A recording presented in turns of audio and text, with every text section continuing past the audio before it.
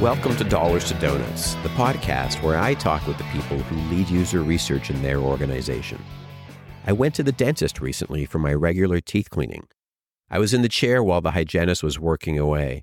This obviously wasn't the best situation to ask a question, but I had a moment of curiosity and I found a chance between implements in my mouth. I should say that at this dentist, their cleaning process first go over your teeth with something called an ultrasonic scaler.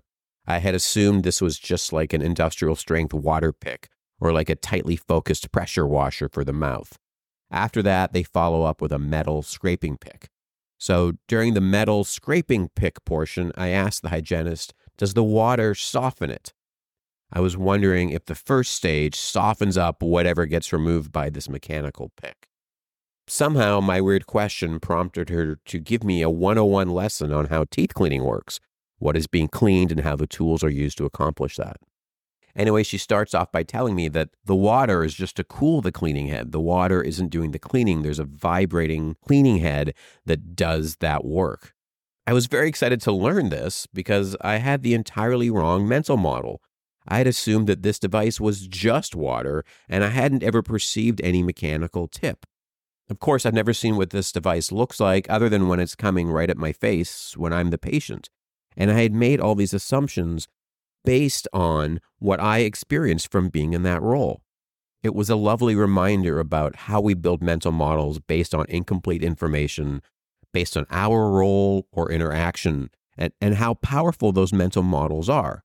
And of course, this was also a reminder of the power of asking questions, where even this simple question in non-ideal circumstances led to a lot of information that really changed how I understood a process that I was involved in. It was a great reminder about one aspect of why I do this work and some of the process that makes it interesting and insightful. Speaking of interesting and insightful, we'll get to my guest, Noam Segal, in a few minutes, but I wanted to make sure you know that I recently released a second edition of my book, Interviewing Users. It's bigger and better. 2 new chapters, a lot of updated content, new examples, new guest essays, and more. It's the result of 10 more years of me working as a researcher and teaching other people, as well as the changes that have happened in that time.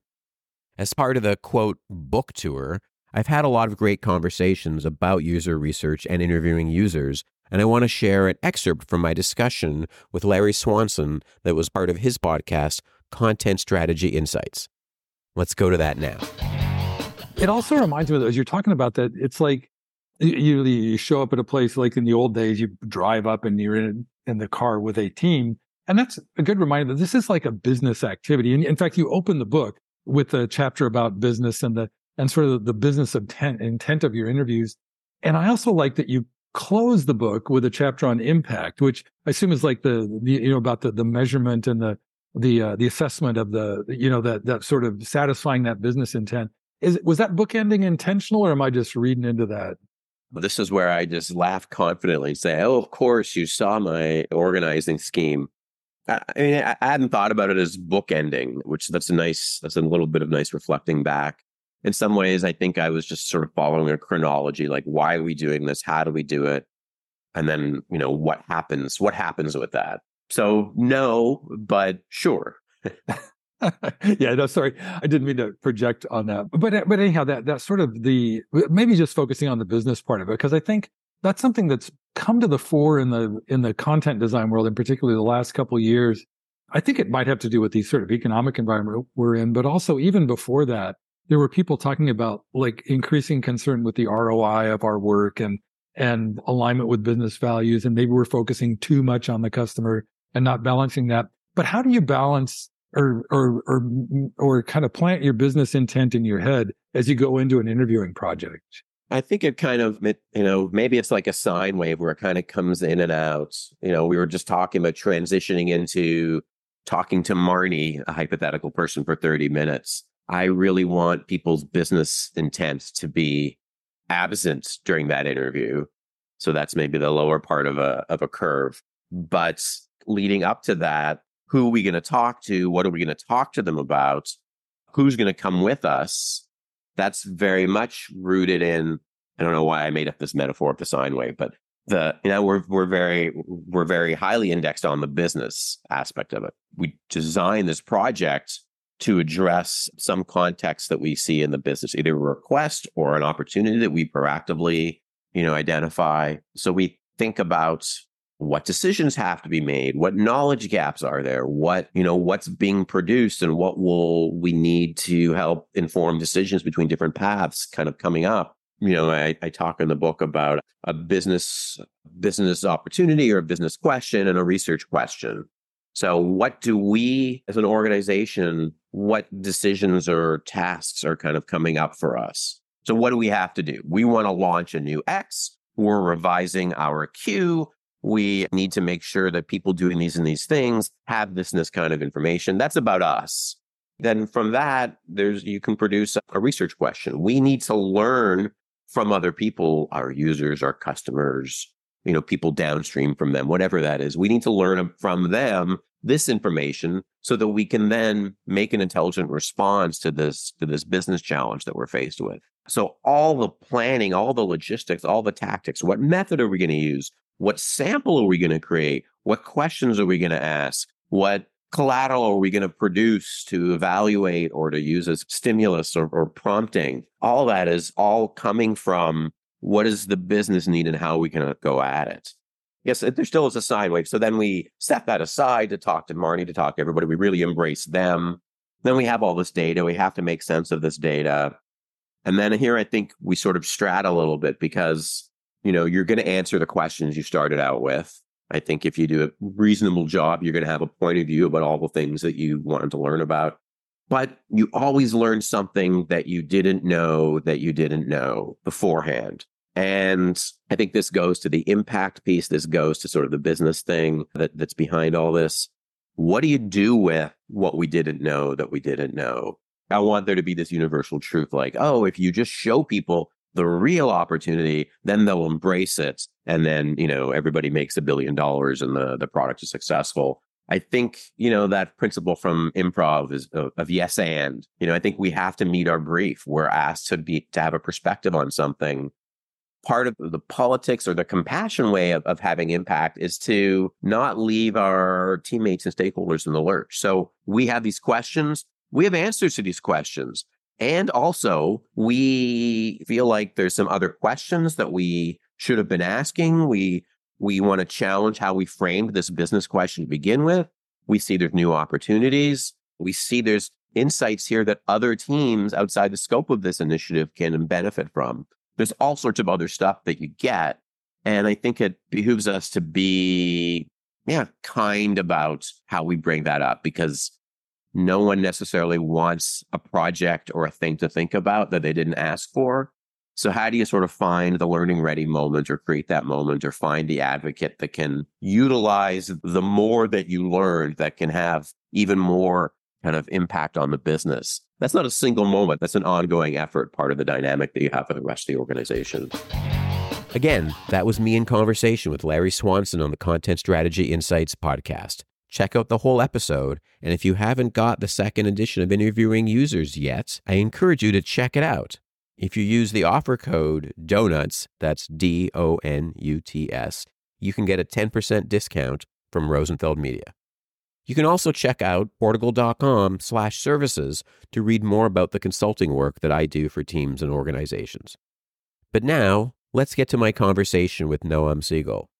He's a research manager at Upwork, and he's returning as a guest after 4 years.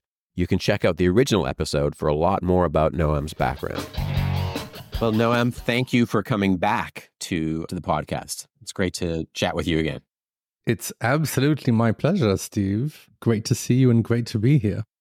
Yes, if you are listening, we can see each other, but you can't see us. So that's the magic of technology. Although Noam is wearing a shirt that says Cat GPT on it, so we'll see if we're going to get into that or not. I do love silly t-shirts. I just ordered a few more silly t-shirts yesterday.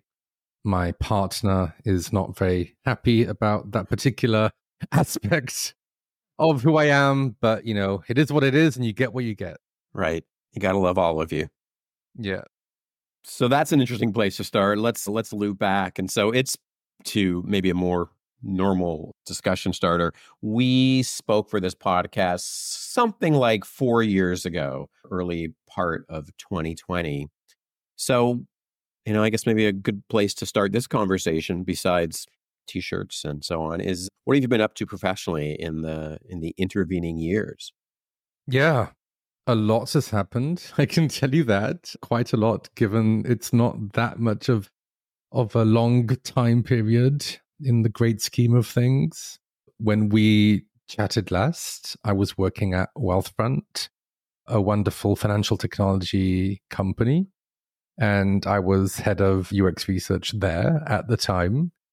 I left Wealthfront for a very particular opportunity within Twitter, now X, because I was very interested in contributing to the health, so to speak, of our public conversation. And I had an opportunity to join what was known at Twitter, now X, as the health research team. But we don't mean health as in physical or mental health. We mean indeed health as in the health of the public conversation. In other companies, these types of teams are called integrity or trust and safety, etc. And we were dealing with everything to do with things like misinformation and disinformation, privacy, account security, and all sorts of other trust and safety related issues. Sadly, a few months, really, or less than a year after I joined, Elon Musk took over the company.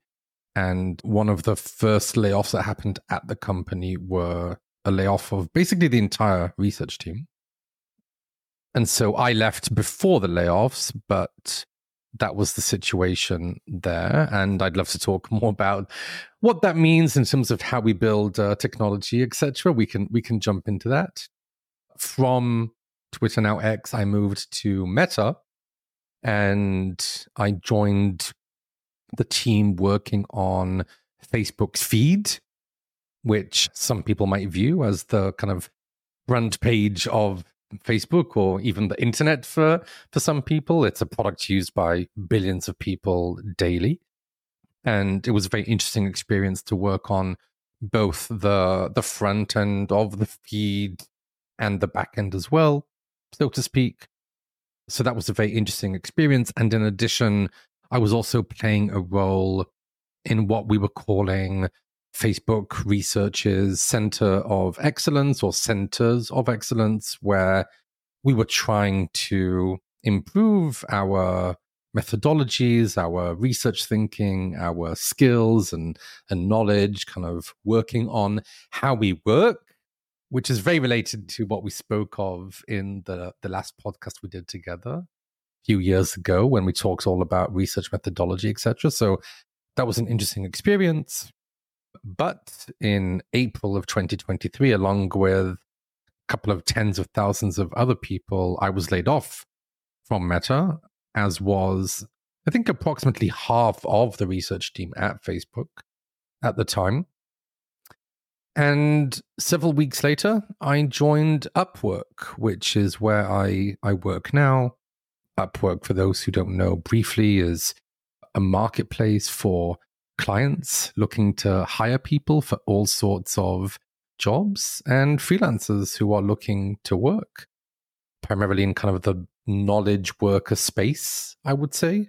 Upwork also caters to enterprises who are looking to leverage Upwork as a way to, augment their workforce and hire freelancers or people for full-time positions as well. And at Upwork, I'm a senior research manager. I focus on the kind of the core experiences within the product, which includes the marketplace for clients and freelancers, in addition to everything to do with payments and taxes and work management and trust and safety, which I'm very happy to still be involved in. It's a topic I care a lot about. And when you started off this update, you described how you left for Twitter because you were particularly interested in that health that trust and safety aspect of it. I guess I want to ask why. What is it about that part of designing things for people to use that as a researcher or as a person that it's something that you strongly connect to?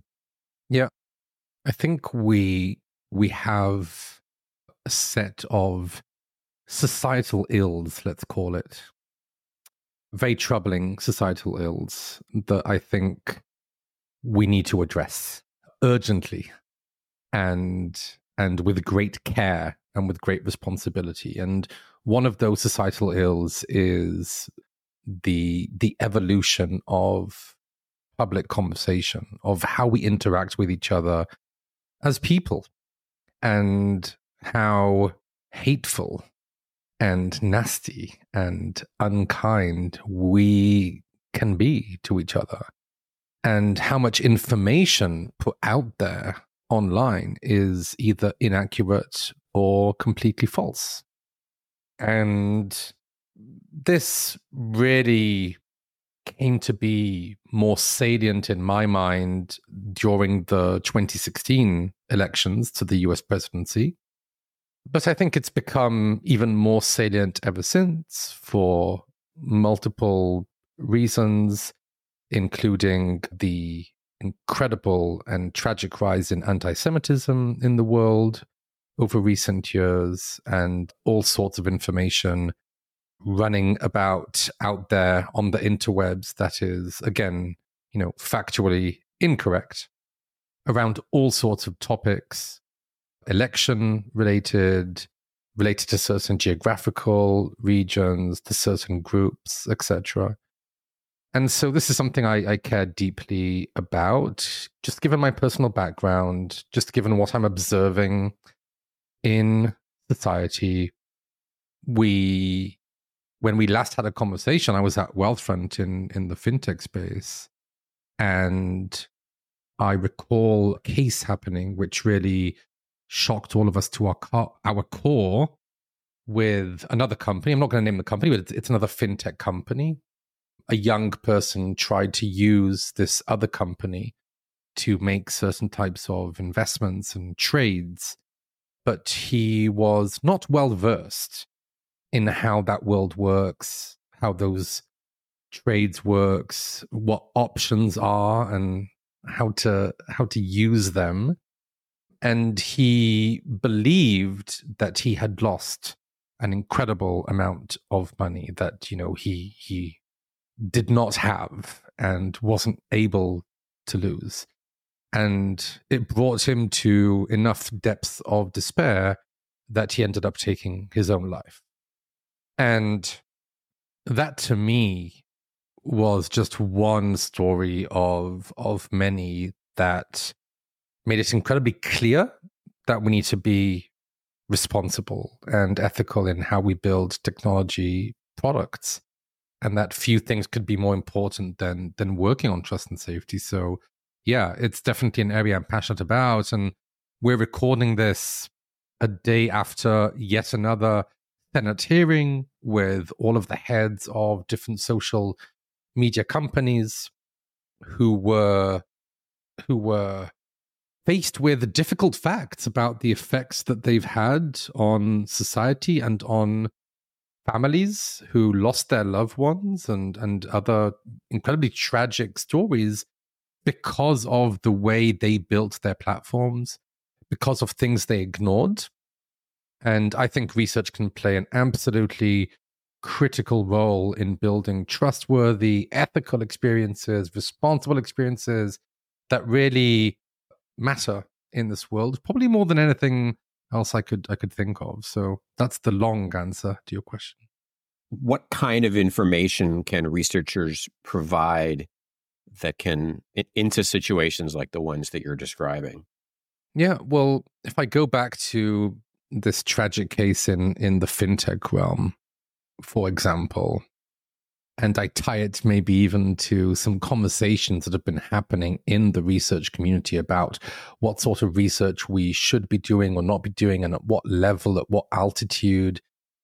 If that company put more effort into first of all, age gating the platform and and ensuring that people have the knowledge and skill to conduct certain trades. But beyond that, the usability of the platform, going back to the basics, which we don't do enough of, I would suggest, which is just making sure that the information one is seeing is clear, and not open to interpretations that could have incredibly tragic consequences, like thinking I lost $700,000, I think was the number, when that was in fact not the case at all.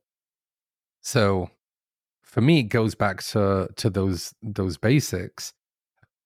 Research can inform all sorts of more nuanced reactions than the one we're seeing. Another thing that happened this week while we're recording, which demonstrates what happens when you let go of your entire trust and safety team, including researchers, was that Taylor Swift, the incredible pop singer, artist extraordinaire, she was facing something incredibly tough to face online, whether you're a celebrity or not, which was AI-generated nude images of her, fake images. Obviously, again, these were all generated by AI, such that if you searched for her name, for Taylor Swift's name, on particular social platforms, you would see those AI-generated images and perhaps believe, because they were very realistic, that these were in fact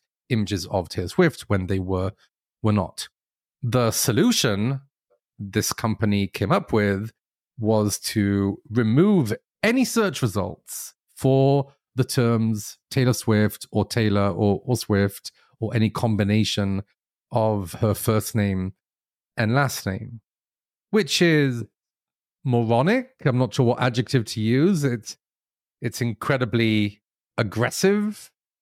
And I think as technologists, we can do a lot better than cancel an entire search query because of that sort of thing happening. I think one thing for sure is that there's no doubt there is a need for trust and safety professionals. There is a need for trust and safety researchers.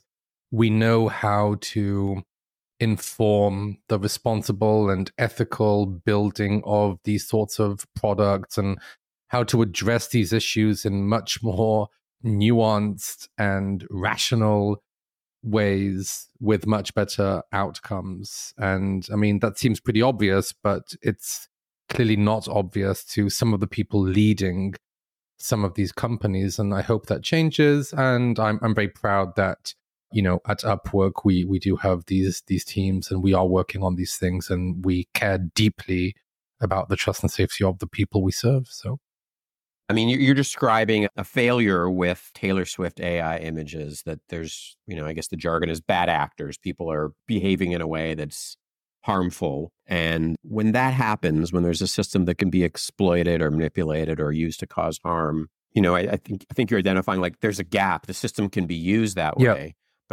But you're saying also that without researchers, companies are not as well set up to respond to those malicious behaviors. Yep. And I guess I'm just looking to have the dots connected for me a little bit more. Like you can see sort of the failure of the systems and the failure of the humans that are the malicious users. But in that scenario, or kind of analogous ones, how do researchers serve to either prevent or, mitigate those kinds of malicious uses? Yeah. So I can give that there are a few answers here.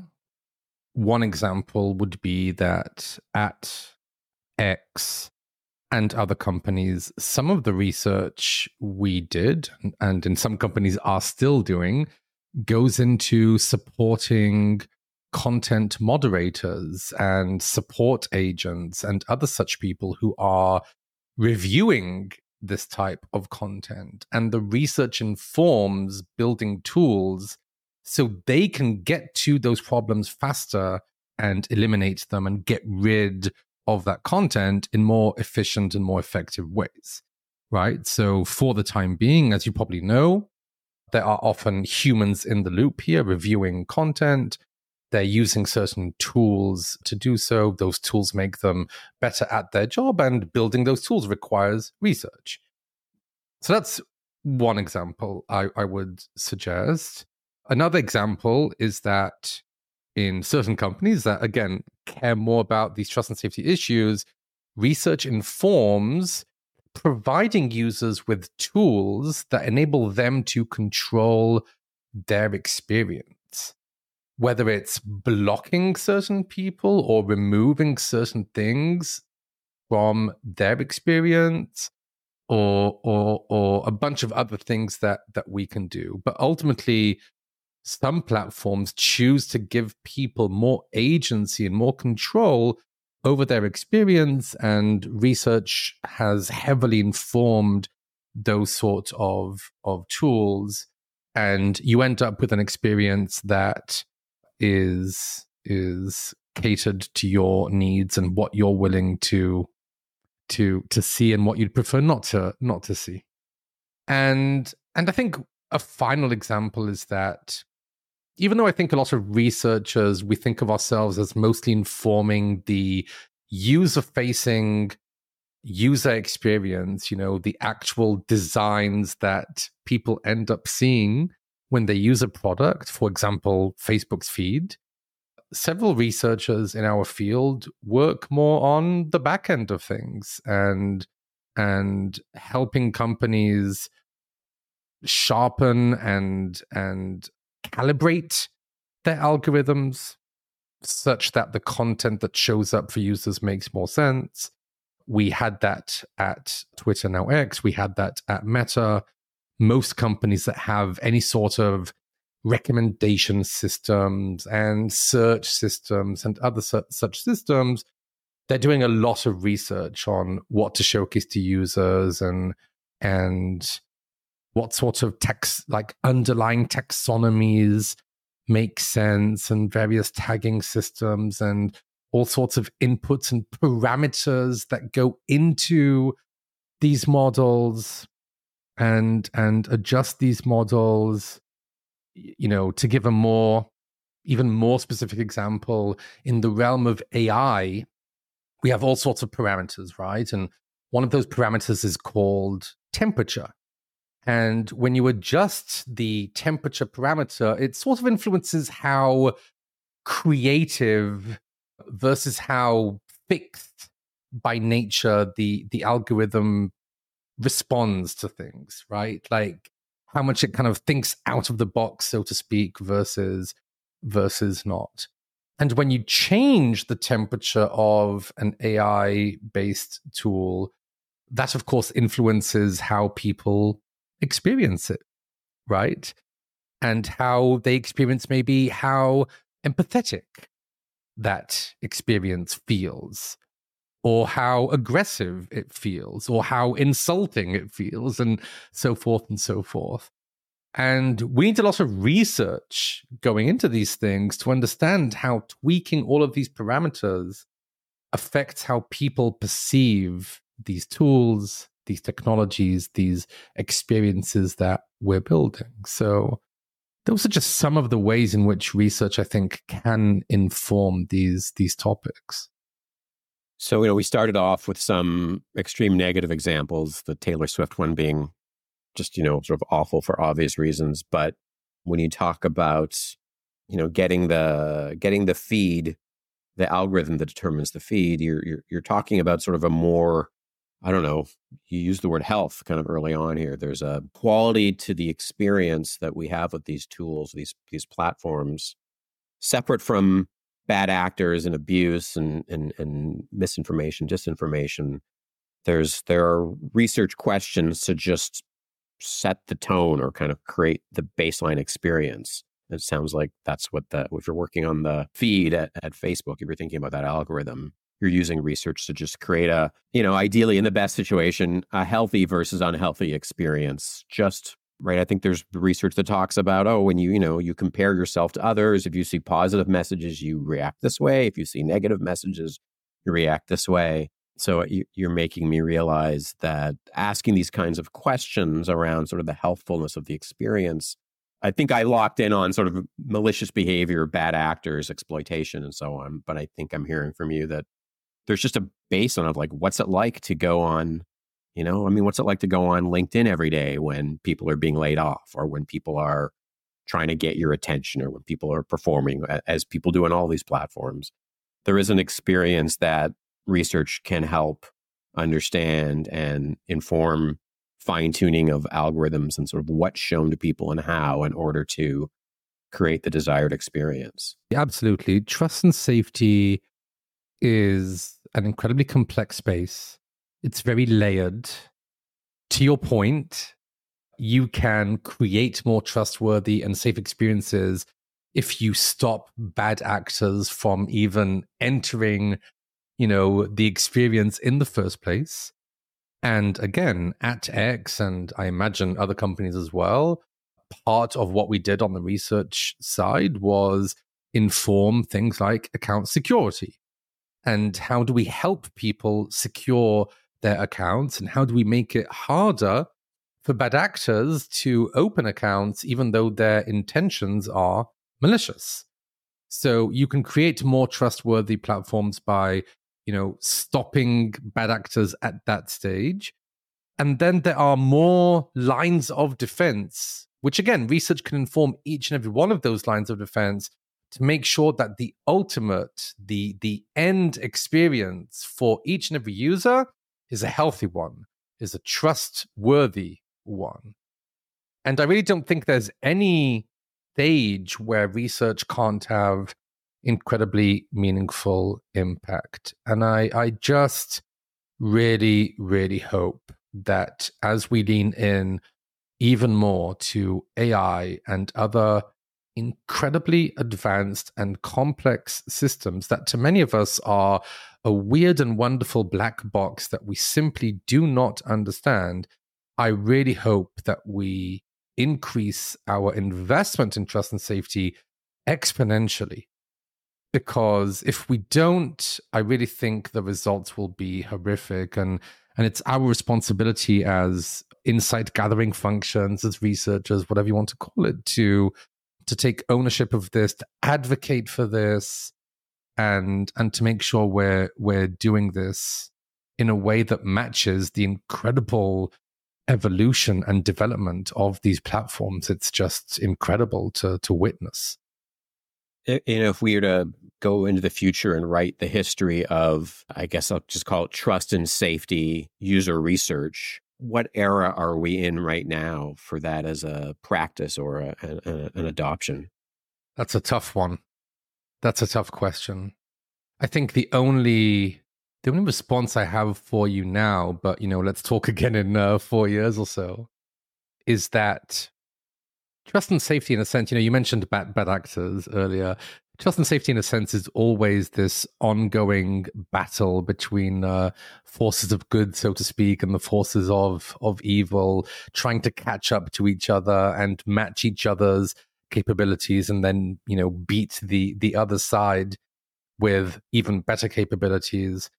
I think what we're witnessing now with AI-based systems is that the pace of innovation, the pace at which they are evolving and learning is shocking and hard to comprehend. It's really, really hard to comprehend. Now, that's not to say that, sorry for the double negative here, that's not to say that it's not going to take a long time before some of these systems are fully incorporated in our lives. We've been talking about self-driving cars for a very long time, and they are absolutely out there right now in the streets of San Francisco and maybe Phoenix, Arizona, and maybe a few other cities doing their thing and learning how to do their thing. But I think it's going to be quite a while before every single vehicle on the road is a self-driving car. But that said, these systems are just getting more and more complicated. I think our ability to understand them, it's getting very difficult. We have to figure out what tools we need to develop in order to catch up, in order for the forces of good, so to speak, to match the forces of evil. And we also need to remember that everything these systems are learning, they're learning from us.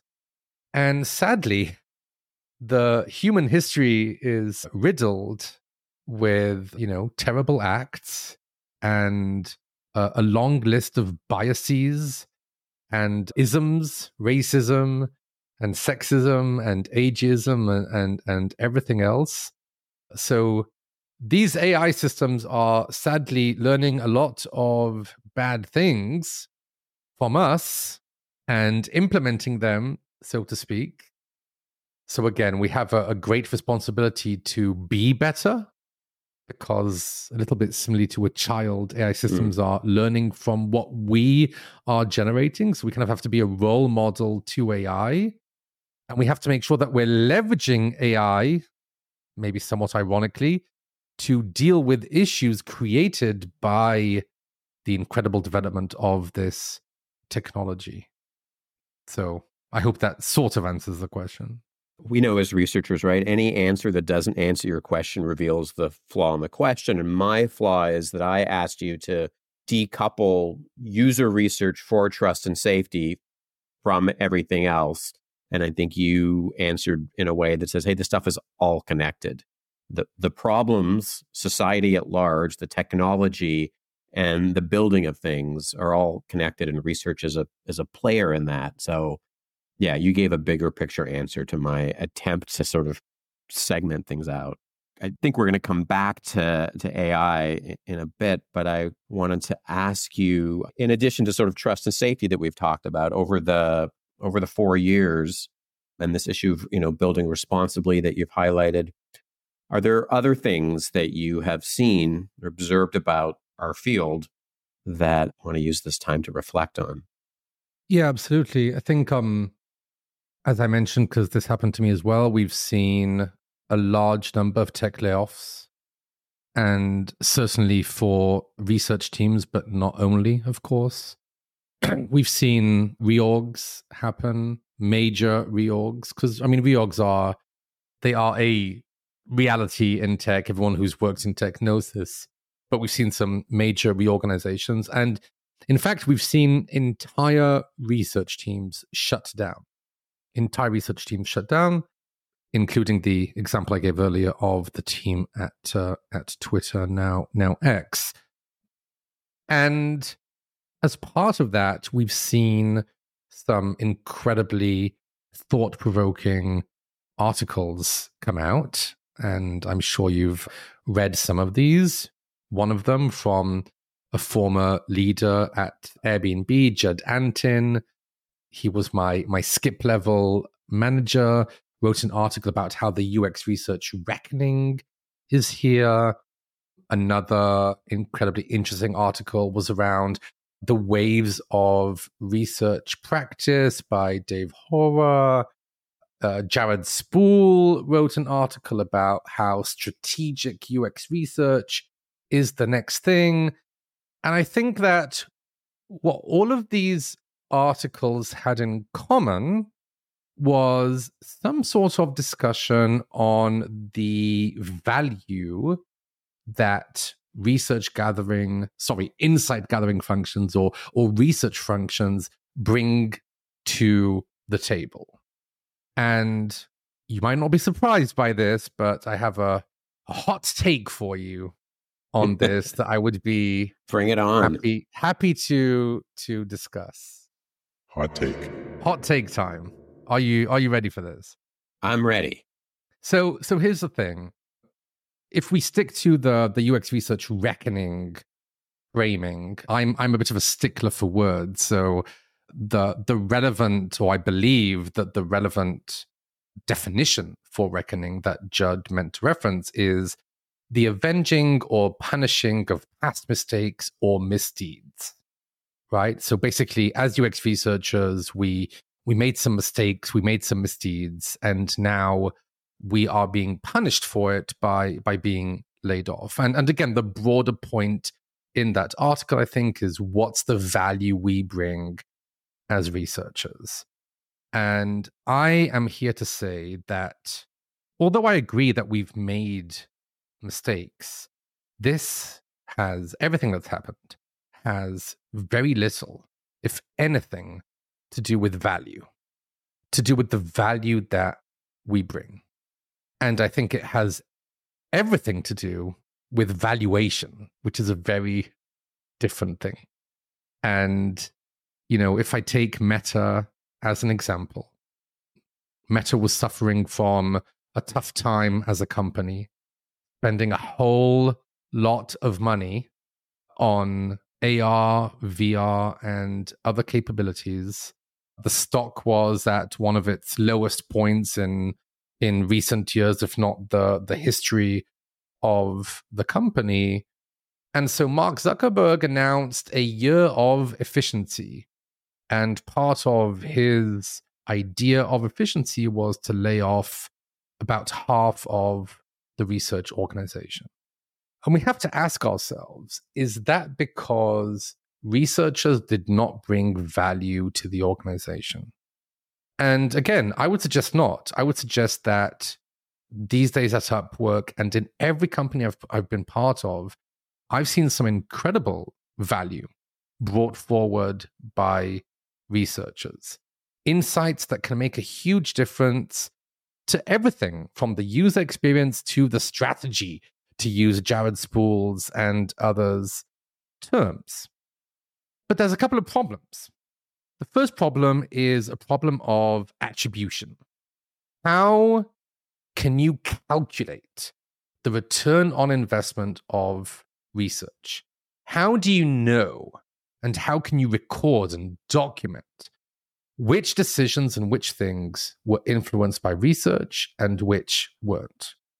If I'm an engineer or designer, and I'm working within my Jira or whatever platform, or Linear or whatever platform you're using to manage your software development, then I have some sort of ticket, I have some sort of task.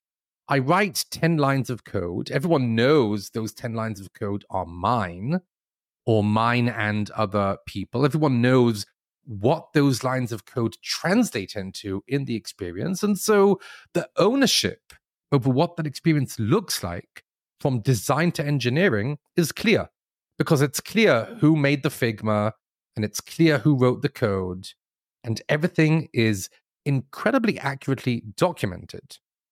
When it comes to research, when it comes to knowledge, research is circulated in all sorts of ways, right? From Slack channels to presentations to a variety of meetings and one-on-one get-togethers with cross-functional partners. And in all of those meetings and all of those interactions, research is coming through in some way, but it's incredibly fuzzy and unclear how that translates into impacts on the products. That doesn't mean research doesn't have value. That means it's hard to measure the value. And then one more thing that I think is going on, which you probably know very well as one of the most knowledgeable people on the topic of interviews that I know, is what happens when I'm responding to your question. In this case, maybe you have some questions about what insights have we learned? What happens as I'm giving you a response? What are you doing? Take a guess. Thinking about your next question. You are thinking about your next question. It's so hard to avoid that tendency. And I think in many cases, product managers, product leaders, and other cross-functional partners of research, they're taking in the research, but they're just thinking about their next question.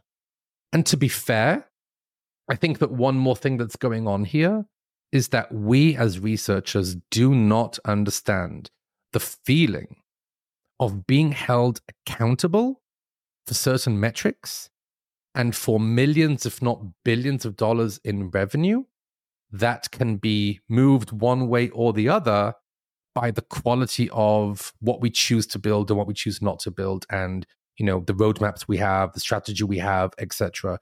Usually those are product leaders who are accountable for that, and we're not. And so the pressure is on them. And so as they take in our insights, they can't help but just think their own thoughts and think about their vision and maybe ignore certain things that we share. And then business leaders ultimately, what do they care about? Again, valuation, the stock. That's just how it works, which is why I said in the beginning that I don't think this is about value at all. I think it's about valuation. I think business leaders are optimizing their business for their valuation, for their stock price. They're not laying off researchers because we didn't deliver value or because we weren't strategic enough. They're laying off researchers and many other people because that's one way of a few ways to become more efficient, to look good in front of your shareholders. It's not such a complicated game.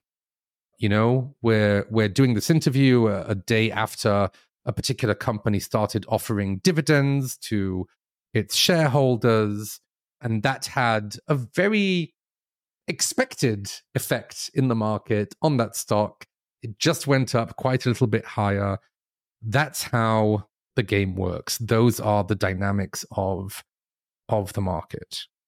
And so we're in the situation where I'm not saying we haven't made mistakes. Again, I think Judd, for example, absolutely had a point when he discussed the different levels of research and the fact that we're making a mistake by looking at usability as some sort of basic tactical type of research that only junior researchers should do and that we shouldn't be focused on, and that we should only be looking at, higher levels and higher altitudes of research. I couldn't agree more. I absolutely agree with Judd on that. But this basic premise of research not delivering value, I think, is incredibly problematic. And I don't think it's correct.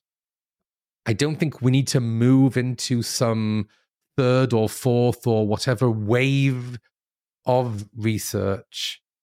I just don't see that personally. I think many of us have already been in wave 1 and wave 2 and wave 3 of research. We've already been doing strategic research. We've already been affecting the business level, the product level, the design level.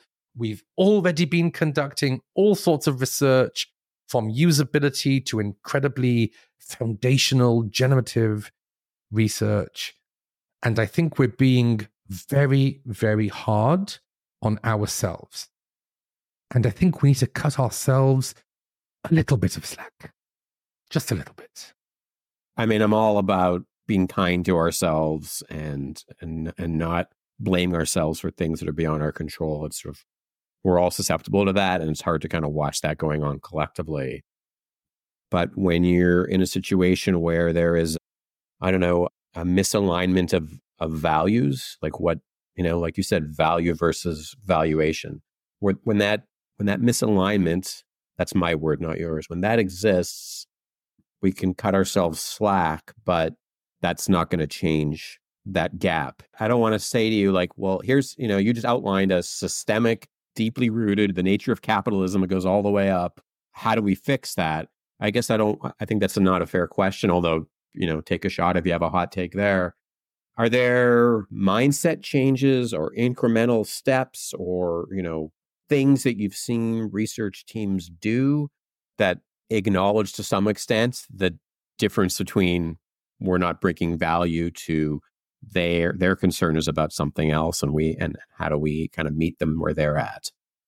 So look, Steve, that's an incredibly fair question. And I do want to be crisp about the fact that, yes, we need to be doing something needs to change, even if I view the problem differently. But before I get to that, just to reiterate, we as researchers know very well that it's absolutely critical to identify the problem and to identify the correct problem at the right level. So before I get to what we should do, I just want to highlight the fact that, in my view, the issue here is that some of us have misidentified the problem, in my opinion, and we need to be tackling the actual problem. And just to get to that and to pivot to kind of the second topic that we did cover last time, and I want to cover again today, we did talk about in our original conversation about research methods and how we do research. And I do think, even though I believe we've brought a lot of value to the organizations that we work in as insight gathering functions, I do absolutely believe that given the broad evolution of the landscape we operate in, we do need to rethink how we operate. Not because we haven't delivered value, but because the ways in which we can deliver value are rapidly changing. And I think we can now sort of extend ourselves. And I was very influenced by a book titled Multipliers. Not sure if you read it, but the basic idea of it is that there are employees within any company who are multipliers, in the sense that they don't just do great work, they make everyone else's work even better. They level up everyone around them, and they create these situations where they define incredible opportunities, and they liberate people around them to get to those opportunities and to make the most out of them. They create a certain climate, which is a comfortable climate for innovation, but at the same time, an intense climate where a lot of incredible things can happen. Where I'm getting at is that, and this is not surprising probably to the people listening to this, is that the era of AI is upon us. And I think it's incredibly important to acknowledge the ways in which we can extend our work and ourselves with AI tools. So I know that my mind has moved a little bit from methods, so to speak, to leveraging AI to use similar methods, but at a scale that we've never experienced before and we've never been able to offer before to our partners.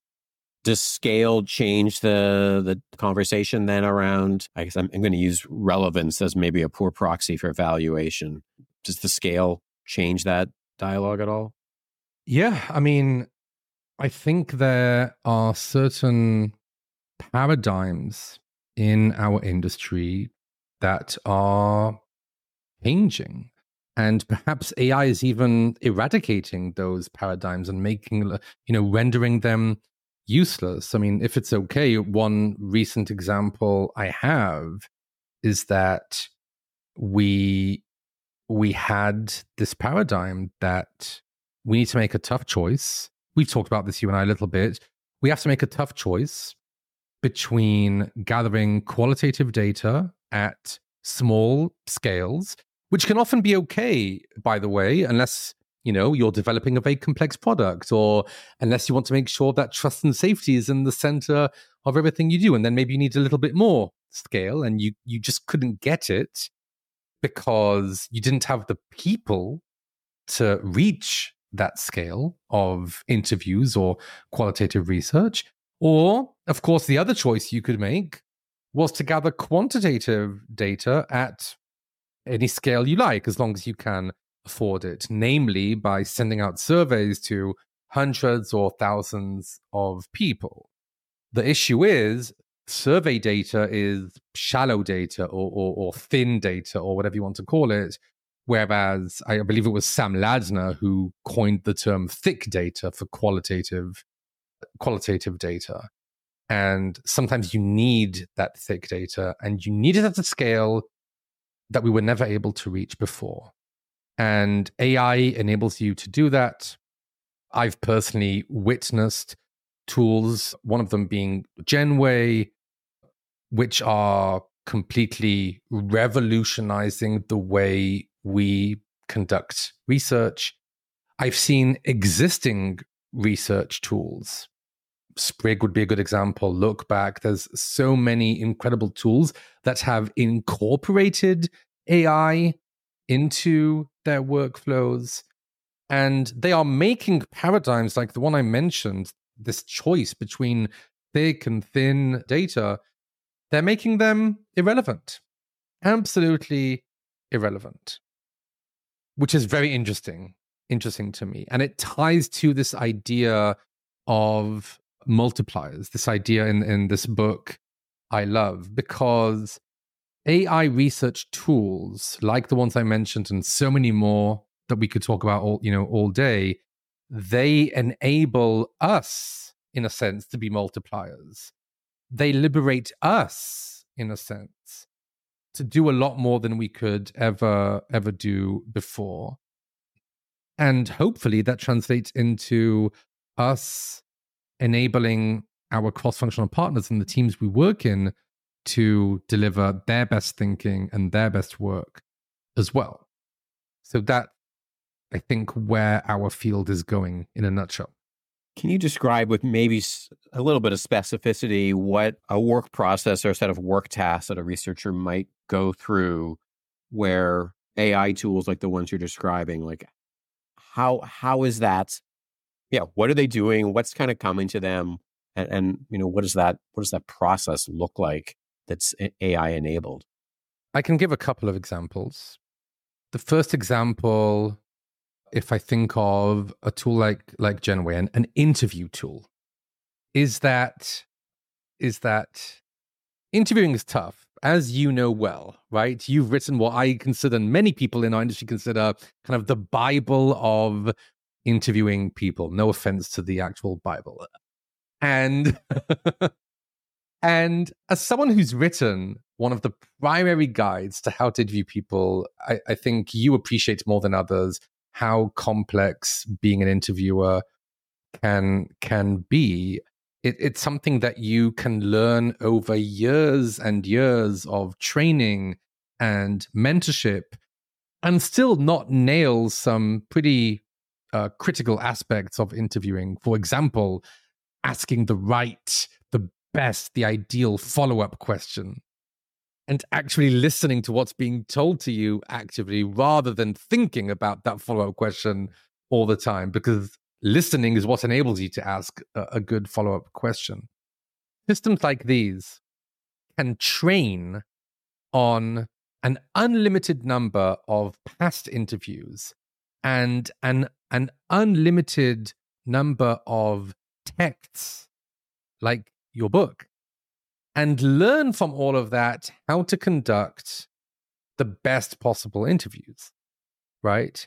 And these types of abilities to learn and then apply that learning in an interview situation, I believe it's fair to say it would be technically impossible for any researcher to achieve that level of learning, certainly in a matter of hours or days or months at the most, or weeks, rather than years in the case of a researcher. One of my hot takes, I hope the audience doesn't kill me for this, is that David Letterman interviewed people for many, many years. And I personally think David Letterman is a horrible interviewer.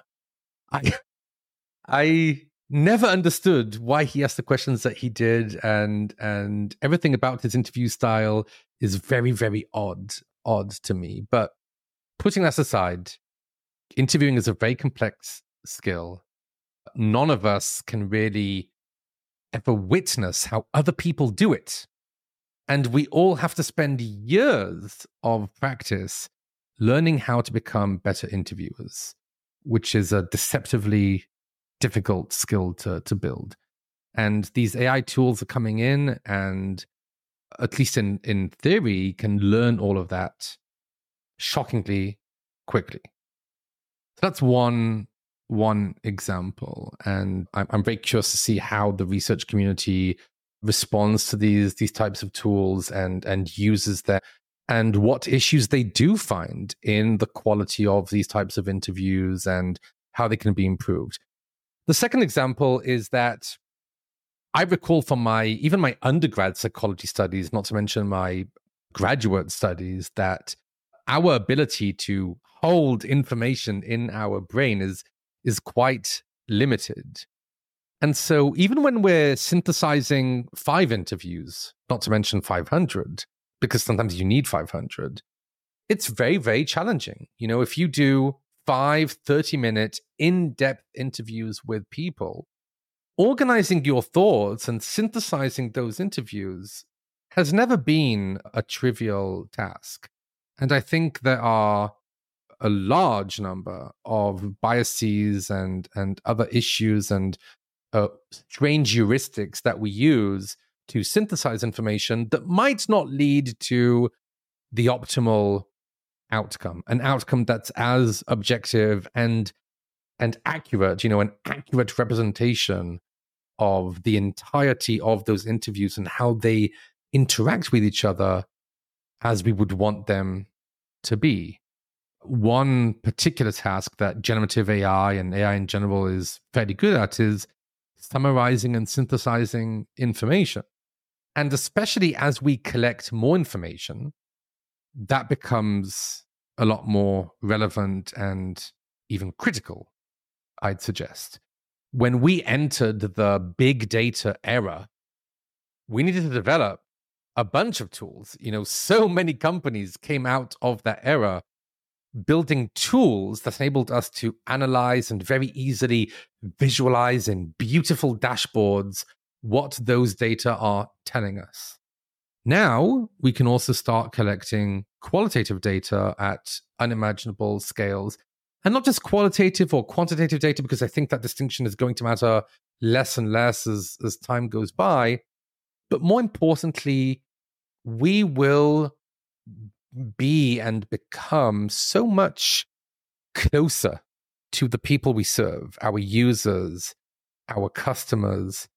I think I might have talked about this in the previous podcast, but I think we talked about diary studies and how diary studies used to be physically sent to people's mailboxes, right? And so you as a researcher had to plan your study, send out an actual diary, have people log their entries into it, and then they would have to send it back. And then you would have to very manually look into those entries. And obviously that takes a very long time. These days, and especially with the support of AI tools, you can be in touch with the people you serve all the time, as much as you want and as much as they want. And you can both collect data and synthesize data and even communicate those insights at a pace that's hard to even fathom, for me at least. But it's very immediate. Can you say very immediate, or can you not modify the word immediate? Is something either immediate or not? We'll allow it. Okay, I don't know. I'm just afraid of my mother and what she might say here about my grammatical choices. But anyway. We'll ask her to fast forward over this part. Yeah. But I think that's what matters the most. People's schedules don't really matter anymore because they can choose to interact with AI, for example, whenever they want to, and it can be in context in real time. And then AI can immediately synthesize those learnings. And it can immediately improve the way it collects insights based on that interaction and all previous interactions.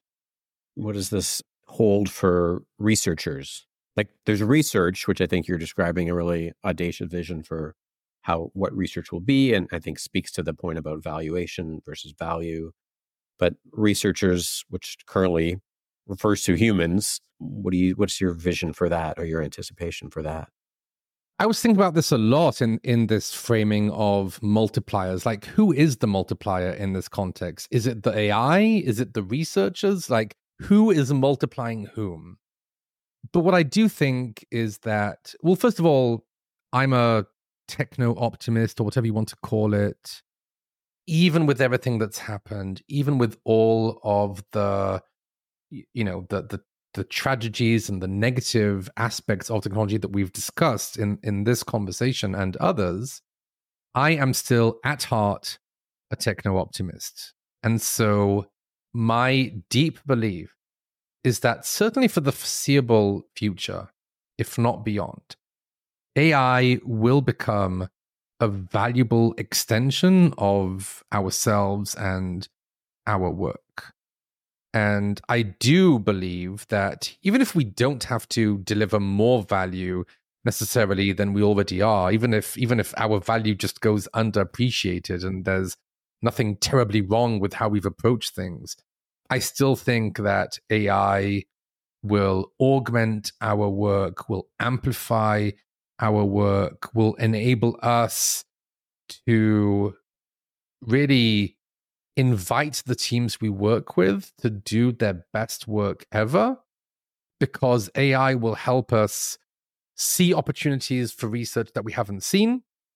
It will help us settle a bunch of debates that maybe we've struggled to settle before. It'll help us to connect with more users, more customers, more clients, whatever you call them, from all over the world in a way which vastly improves how equitably and how inclusively we build technology products, which is something that, we've struggled with traditionally for, if we're being honest here. A very clear example of that is that an AI can speak a bunch of different languages and connect with people across all time zones and languages, and even mimic certain characteristics of a person so they feel more comfortable in that context. So for multiple reasons, I feel like if we're at all concerned about getting buy-in from our partners, if we're concerned about the value we bring, the impact we have, I definitely think AI tools can really improve our chances of getting to where we want to be. And I think it's going to be a very long time, if ever, before these tools replace us as researchers. The reason I chose to be a researcher, the reason I chose to be a psychologist, is because of the incredible complexity of the human mind. The people listening to this can't see this, but for my friends who are physicists, for example, so I'm holding up my phone right now in front of the camera, and if I drop my phone onto my desk or onto my floor, it's a very easy calculation for physicists to say, how quickly will the phone hit the desk, and what energy will there be there when the phone hits the desk, and what's the chances that the phone will break given the speed of its fall. Physics is a beautiful thing, but it's also a fairly reliable scientific practice. There are rules in physics, and they're fairly clear. And even though physicists sometimes, on occasion, like to look down upon people like me with a PhD in psychology and a background in psychology, I think that in many ways, the field of psychology and other fields that deal with the human experience, with the human mind, they are so much fuzzier and so much more complex. And I'm saying this because I think many, many other professions will be replaced by some form of AI before researchers ever are. And that's because of this complexity, this fuzziness that's hard to capture. I think in many ways, our field is incredibly technical, but in other ways, our field is not technical at all. There's a lot of art to it, and there are all sorts of different aspects to it. It's a lot easier for an AI to generate a piece of code, or to generate a contract, or to read a mammogram or an MRI and identify something, rather than talking to another human being and understanding them deeply. I think that's a lot more complicated. So I'm not too concerned about the research fields, but we'll wait and see, I guess. Just as we kind of head towards wrapping up, since I've known of you and known you, I've always seen you doing different things, I guess, to be involved with the community of user research. And what's that look like for you now? I, like many people in our profession, have definitely been on a journey. And if I'm being honest with myself and the audience, it's been a very challenging few years. Certainly for me, and I know for many others out there, whether it's COVID and layoffs and a bunch of other personal events and things in life that just happen to us. And that's part of the reason why I decided, and I know quite a few other people in our community decided to do this, to pursue coaching, among other things. I took a certification in coaching. I think even with my background in psychology, I felt like there was so much more to learn in this realm. I think that it's always been important for me to support people in our community, and I wanted to do that even better. And so one of the things I'm doing these days, to a limited extent, is some coaching, not just for UX researchers or UX professionals, but people in tech in general.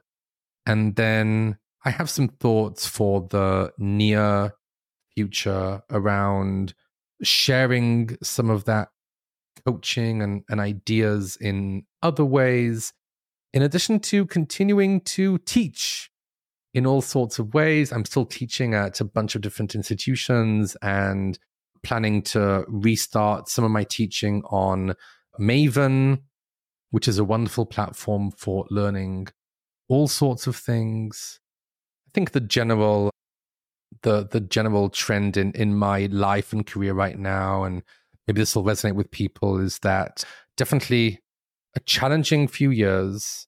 Feel like maybe now coming out of it a little bit, ready to take on certain other challenges in addition to, my role at Upwork, etc.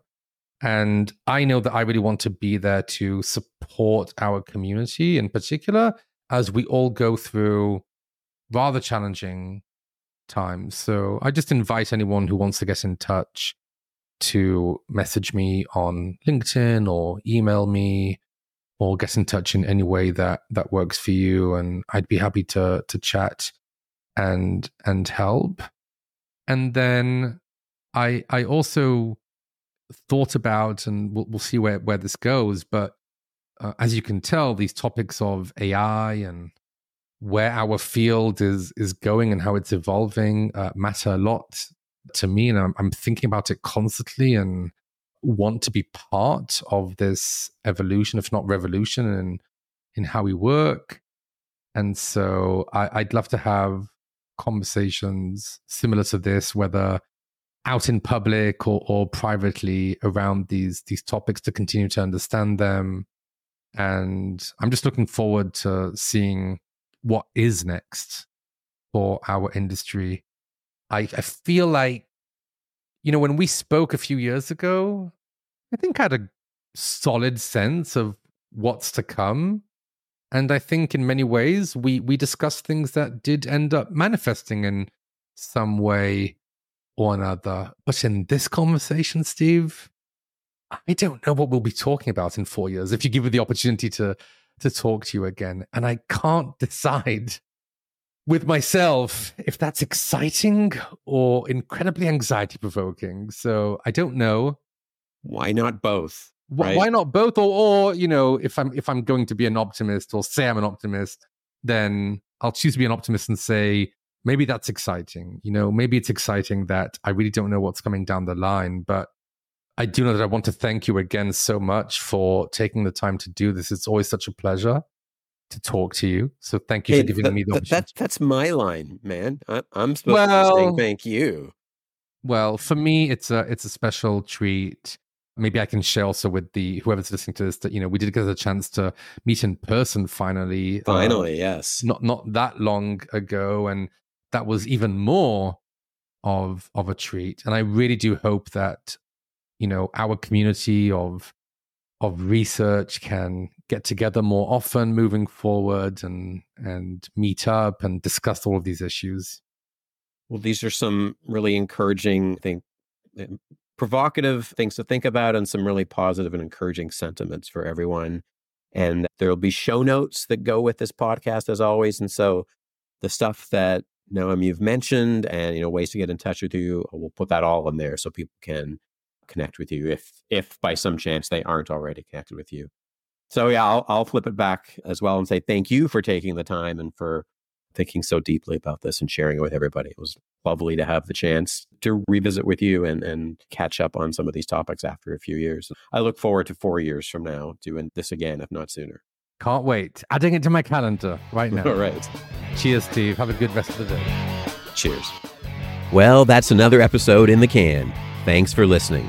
Tell everyone about Dollars to Donuts and give us a review on Apple Podcasts. You can find Dollars to Donuts in most of the places that you find podcasts. Or visit portical.com/podcast to get all the episodes with show notes and transcripts. Our theme music is by Bruce Todd.